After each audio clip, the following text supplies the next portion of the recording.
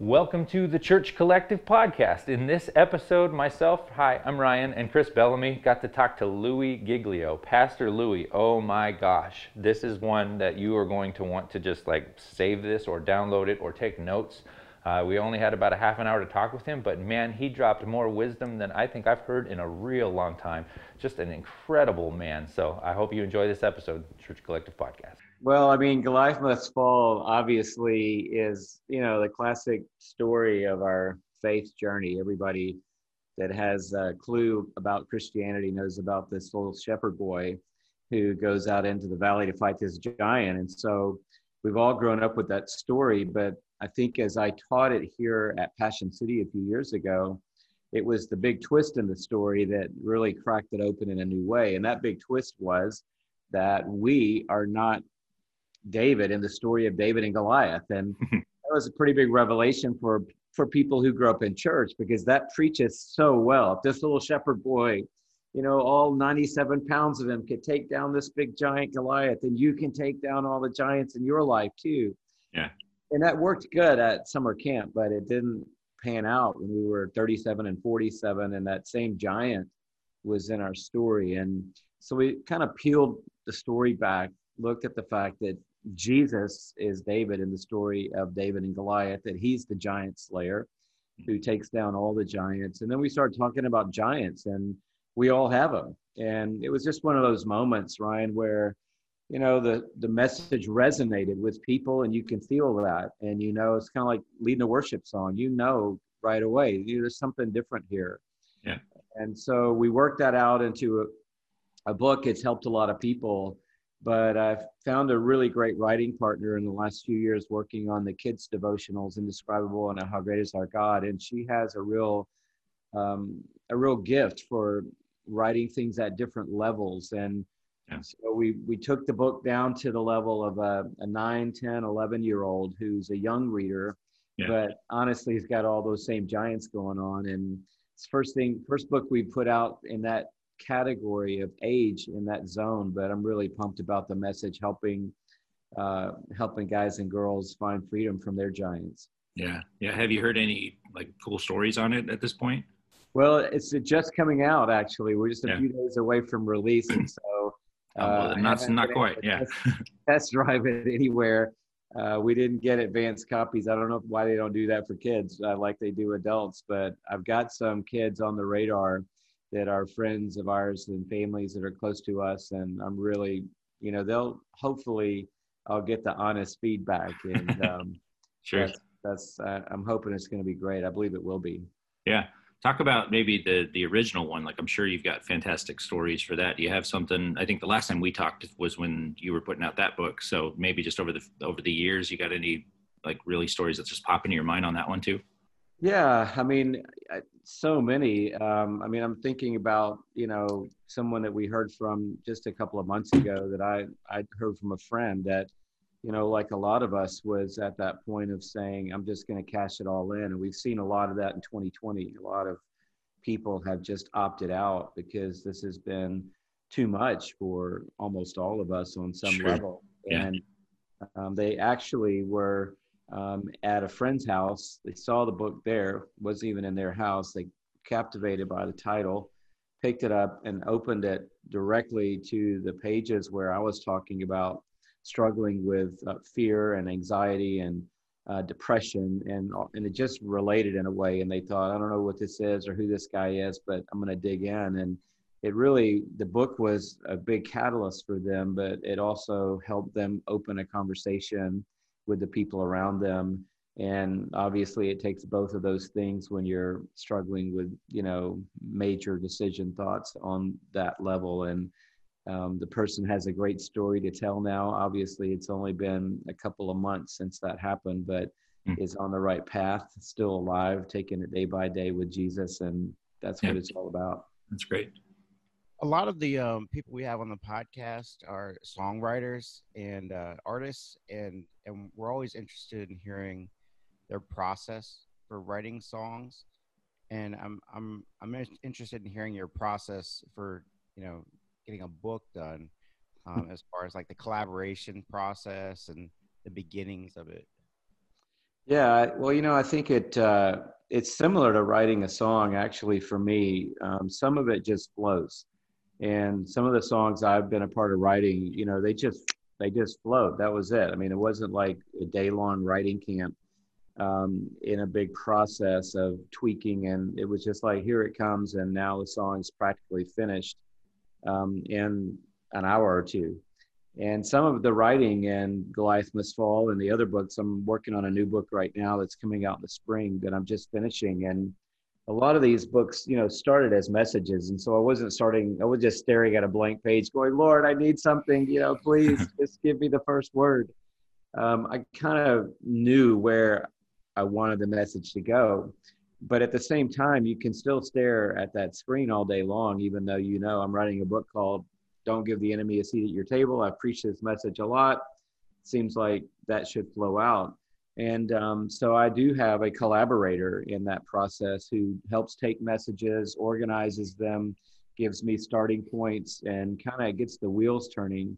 But then a lot of it, it's same as writing a song, Chris. A lot of it, I'll just sit down and all of a sudden it'll be like, I feel it right now. I know that sounds weird, but an artist understands that. It's like, I feel it right now. And I mean, I'll just go and I'll either rewrite a chapter or rewrite 3 or 4 pages or write 3 or 4, 5, 6, 10 pages on my phone, on the back of a napkin, in my journal, wherever I can get a piece of paper. And so it's kind of that both and process. And for someone like me, I needed an encouraging partner because there's a lot going on every day, and it's a big commitment to get 40,000, 50, 60,000 words on a page. So I've had some good partners along the process that are taking my ideas and material, helping get things at least off the ground. And then that gives me the freedom to come in and jump in and really take them where I feel like they need to go. How much are you like trimming back at the end? Like, are you like, there's there pieces that you're like, nah, I don't think this should go in there? Yeah, well, I think the best writers, and I've studied writing a little bit, and the best writers, get rid of a lot of it at the end. I know a friend that just wrote a book, 90,000 words worth, maybe it was 100, and it was a 40,000 word book that they were contracted for. So they'd written 2.5 books and, were just lopping off things left and right. I tend to write more on the lean side to start with, and not back in essay in the old college days style where you're just trying to make every sentence as long as humanly possible so you can hit the word count. But I'm usually on the other end of that going, okay, I need to put in another illustration or another text or another paragraph here. So there's not much trimming going on at the end of the day. On the book I just finished, I'd say maybe 10% of it got trimmed out, only for the hope of strengthening, kind of, again, like songwriting. The tendency is when you finish a song, there's something that can go that will make the song even stronger, even if it's a word in the pre-chorus, or only halving the bridge instead of the double bridge that you wrote. And so normally there's a little that goes at the end, but fortunately it's not a giant haircut. Could you give us a little, I mean, this could take the whole thing, but like maybe just a snippet on how are you and Passion City Church navigating this year? And what's going on right now with you guys? Wow. Yeah, like everybody else is, day to day. Yeah. And that's a phrase I really haven't loved using in leadership ever.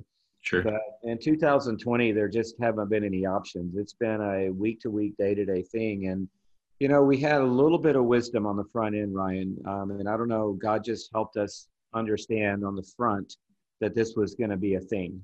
And not a thing in the sense that 220,000 people in America will have died and there'd be 1,000 people die today. I mean, no one, I don't think, thought that in October, 1,000 people a day were going to be dying. And it's real. I lost one of my dear friends on Monday to COVID. Oh, I'm sorry. And so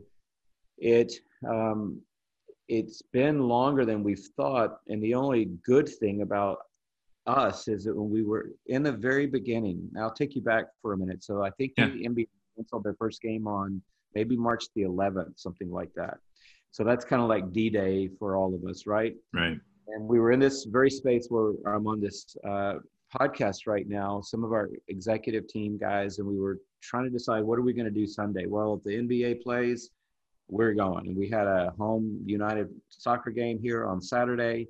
There's a couple big things happening. The Braves were playing, and so it's like, if they play, we go to church. If they play, Yeah. if they don't play, we might have to do this. And we must have spent 2 hours grinding this out with all these scenarios and these what if situations. By the time that meeting ended, the NBA canceled their game, and I mean the dominoes just fell. By the time we got back in here the next day, 2 or 3 more dominoes had fallen, and we decided right then and there we're not having any more hour-long meetings about anything related to COVID. But by the time we have an hour-long strategy meeting, the whole situation will have changed at the end of that meeting.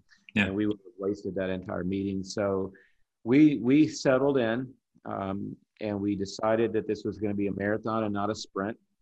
Shelly and I just looked at each other and said, we're not doing Instagram Live every night. We are not creating a TV program. We are not going to, now that we're all quarantined at home, we're not going to try to build up a big platform every night from our home, because we realize we've got to go a long, long way. So we've been pacing ourselves, and fortunately we're all still here. And I think the key thing for us all is to be asking this question, are we getting it? And I don't know if the answer is yes or not. I wish it was, but I'm not sure that the church is really fully getting all that God wants us to get in this. And we're about to get, at some point, looks like more like next year than this year, a restart. Yeah. And you don't get too many do-overs in life.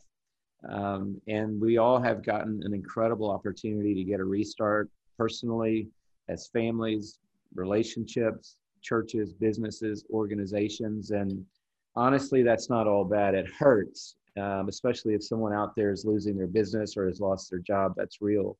Yeah. To get a restart is a gift, and the whole world is getting that. And I pray that we come out of it stronger, faithful, more committed to the things that matter. And that's the message we just keep preaching at Passion City. COVID is real, but it's not bigger than the kingdom. It's not bigger than the church. Sure. We are weeping with those who weep, but we're also preaching a big story. And we've seen, as have most churches, a lot of significant things happen around the world through the reach of our church. And, Passion City was not online before COVID. We philosophically hadn't decided if we wanted to be online. I remember that we talked about that before. Yeah.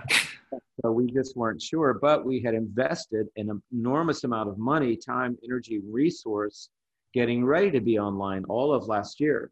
In fact, for most of last year, we broadcast to nowhere. We broadcast into the ether every Sunday with hosting and all the elements. I mean, like, for real, it's just, it went into the wall and not into the atmosphere.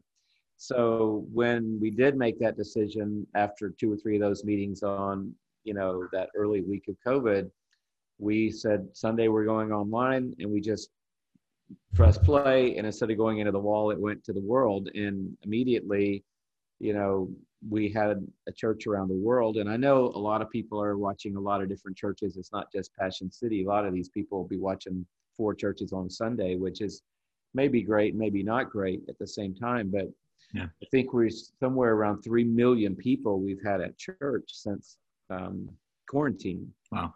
And that's just, nobody saw that coming for 2020. So Sure. You kind of look at the pauses. I mean, we had a gathering a few Sundays ago where we asked people to text in their prayer needs.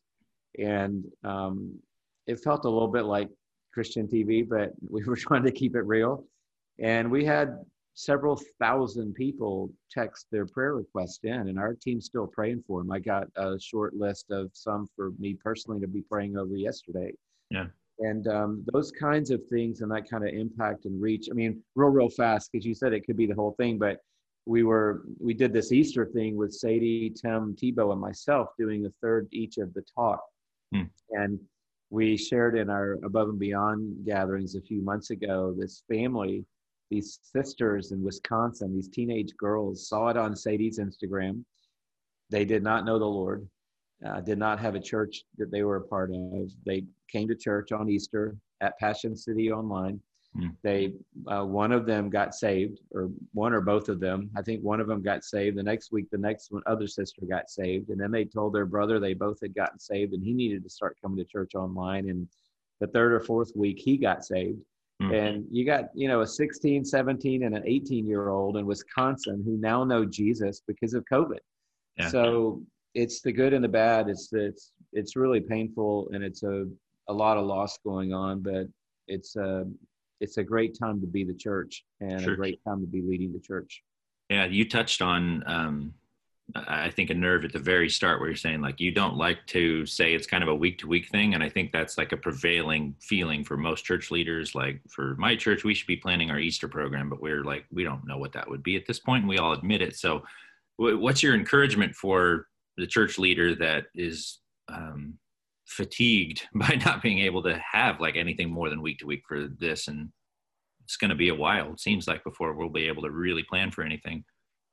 Yeah, I think maybe to take the positive, which is if we're not planning and we had a meeting last week. I don't know, it had a lot of ifs in it, but we had a big Christmas Eve planning meeting and had a big creative meeting. So all these ideas could live some other time in life. It wasn't literally what we're doing on Christmas Eve. It was, here's all these creative ideas we could use on Christmas Eve. But at the same time, because we don't have a lot of assurances in the 90-day window and the 60-day window, I feel like we should be leveraging the flexibility that we do have in the short run, because we've never before really lived week to week like this. And so it means that we can flex and flow. And because we only have 250 people in the building or 350 people in the building versus several thousands of people in the building, we can flex and flow. We can switch up the gathering on short notice because it's all virtual anyway. Yeah. And it's just allowed us, I think, to have for a moment to feel like a home church, if you will, with tens of thousands of people at it, because we just have that ability. And I think that, I haven't heard anybody say they were fatigued from the week to week. I think people are just fatigued from the year and the cumulative effect of trying to stay positive, lead people, come through the door with a prevailing story and not a sinking ship story. It's really been a lot for all of us leading. You guys, myself, and everyone is in the same boat. Nobody had a degree in pandemic. Nobody was alive in 1918 to tell us about it and to say, oh, I already did this one time with the Spanish flu. Sure. And so we're all in the same boat. And the reality is that we're all where we were in March. We're all still there. And I thought surely by now we would be solving different problems, but we're not. We're still solving the problem of, are we actually going to be able to come back together as a people anytime in the near future? And one of the things we're adopting internally, and I'll say it on the podcast, but I haven't even really said it to our team, is to take things kind of a month at a time and just to say, instead of making a big decision, like some of my friends said 2 months ago, we're not meeting in 2021, done, decisions made, we're out. I was like, okay, that's probably reality. And I think that's where we are, but we never came out and like drew a line in the sand. So when it got to October, we were like, hey, we need to be having some people in the building, and we can. We didn't have to back up on something. And so we're just trying to say, hey, for this month, this is kind of the plan. We're going to reevaluate at the end of the month. And we've done a lot of that, and it served us well. And I think that that's still where we are going into the end of the year, and honestly, probably into next year. I think, it's a big hot topic, but I think wearing face coverings is going to be around in next year. I don't think the vaccine, it looks like, is going to be the silver bullet on time that we all wanted it to be. And this is going to be a reality that we're all dealing with on some level, probably into next year. And pull day at a time. Recently, I was talking to one of my good friends who's a pastor. He's late 40s, and he mentioned, he said, pretty soon, I don't think I'm going to be relevant. And then, I was thinking about you. I've seen you multiple times live, and you just seem to stay relevant all the time. And I think it's really cool how you evolve and, just stay right in the moment. And I think it's a great chance to ask, what would you say to my friend that thinks that he's scared of becoming irrelevant to the church? Well, the most relevant person at church is the one that they write about in Hebrews, and it says about him, he's the same yesterday, today, and forever. And I have latched onto that because I made the mistake that most of us make. When you're in your 20s, you're just excited that you're doing ministry. You're probably at the youth camp, youth group level, because very few people when they're 20 start out, speaking to big stadiums full of adults.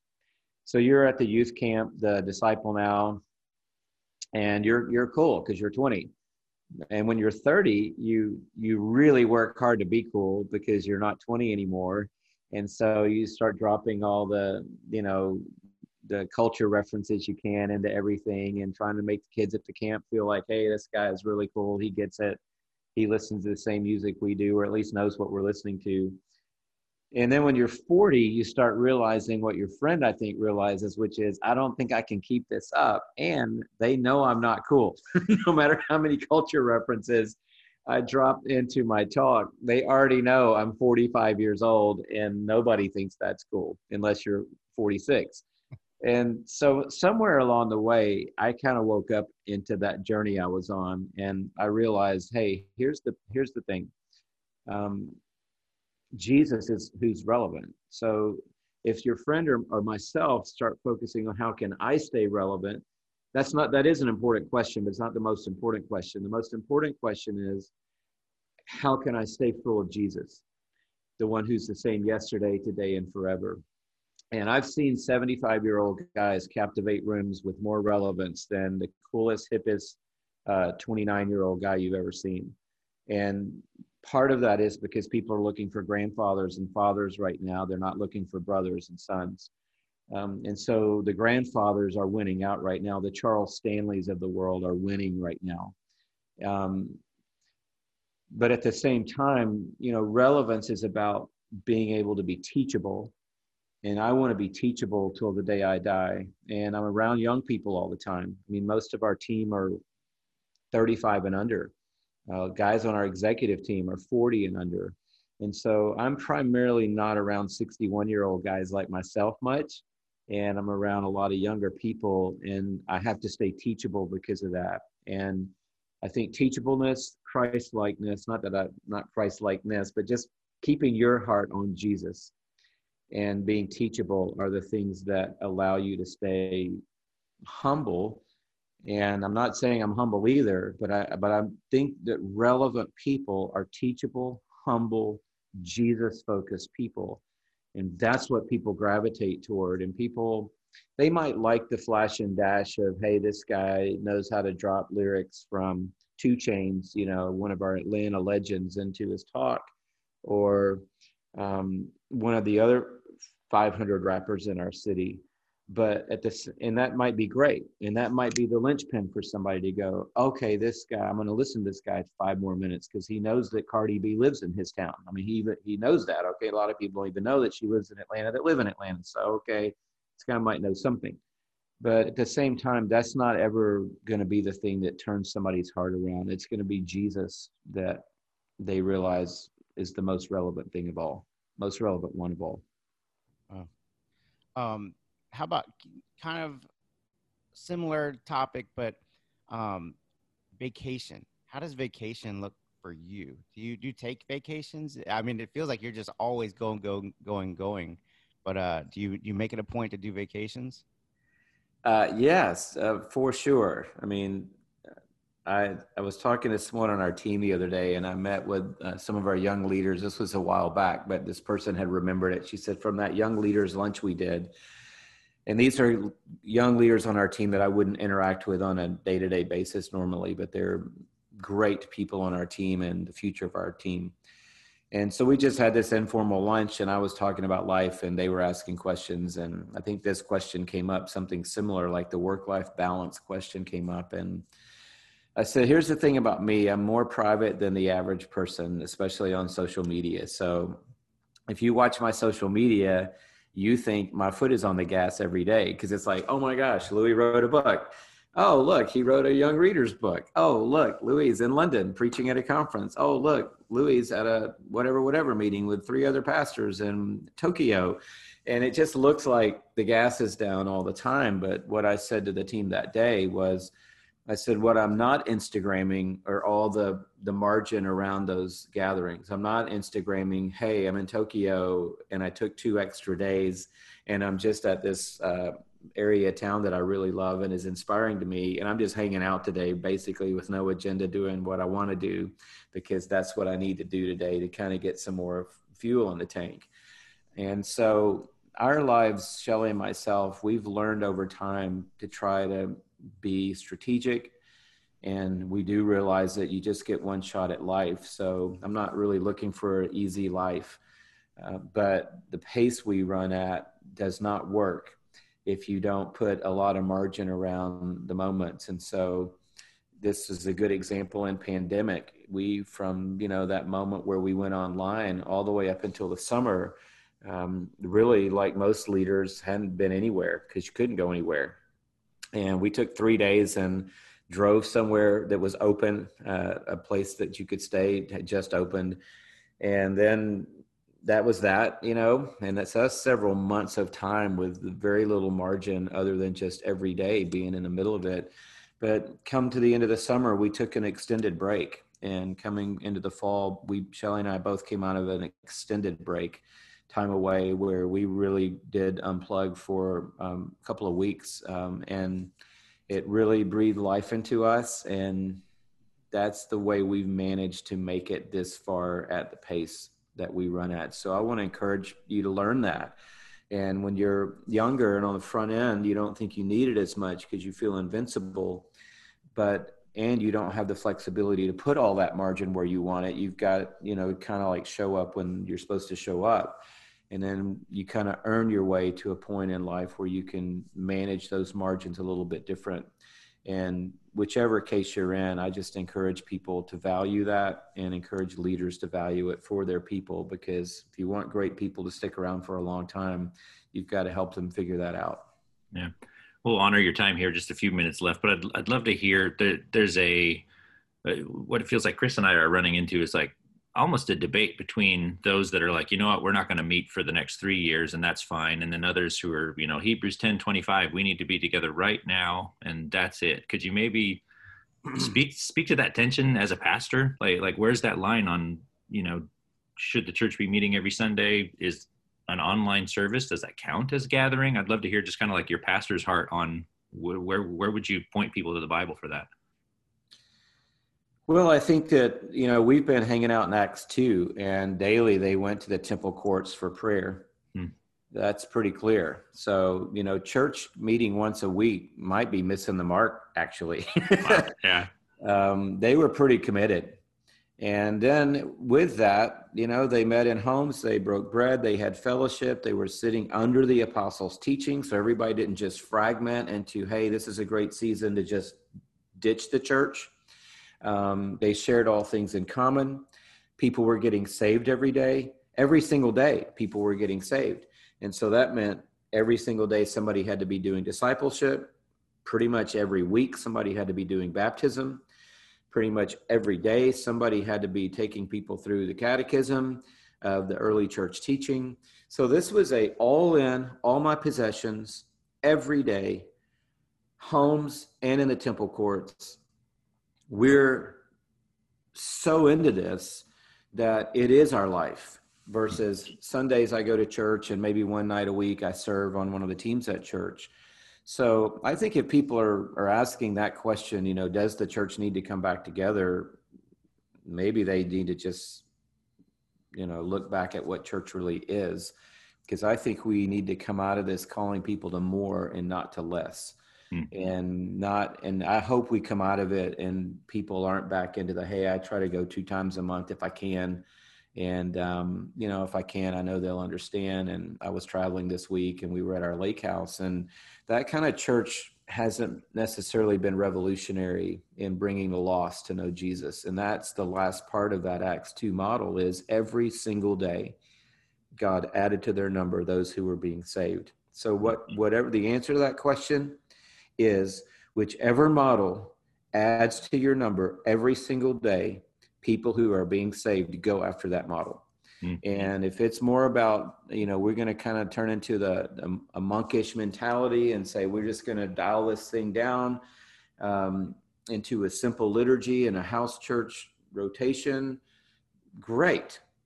Are people getting saved every day? And if they're not, then what you're doing is not working. And if people say, we want to rush back to church because it's our constitutional right to gather and it's a biblical mandate and we don't care about the pandemic, I'm like, well, I don't know if I want to support that position necessarily or not, but are people getting saved when you get back to your regular routine and business as usual? And if people aren't getting saved, then I think the work and the power of the Spirit is going untapped, because that Acts 2 model is all about Spirit power, people getting saved. And so that would probably be my answer. Do whatever wins the most people in your city to Jesus. Yeah, that is a fantastic answer and probably a wonderful place to end this. Yeah. Wow, I was right? That was just some incredible stuff. You may want to go back and listen to this again, but we would love to connect with you over on Facebook. Make sure to go to the Church Collective community, hit that button to join us, and say hey. Can't wait to see you over there.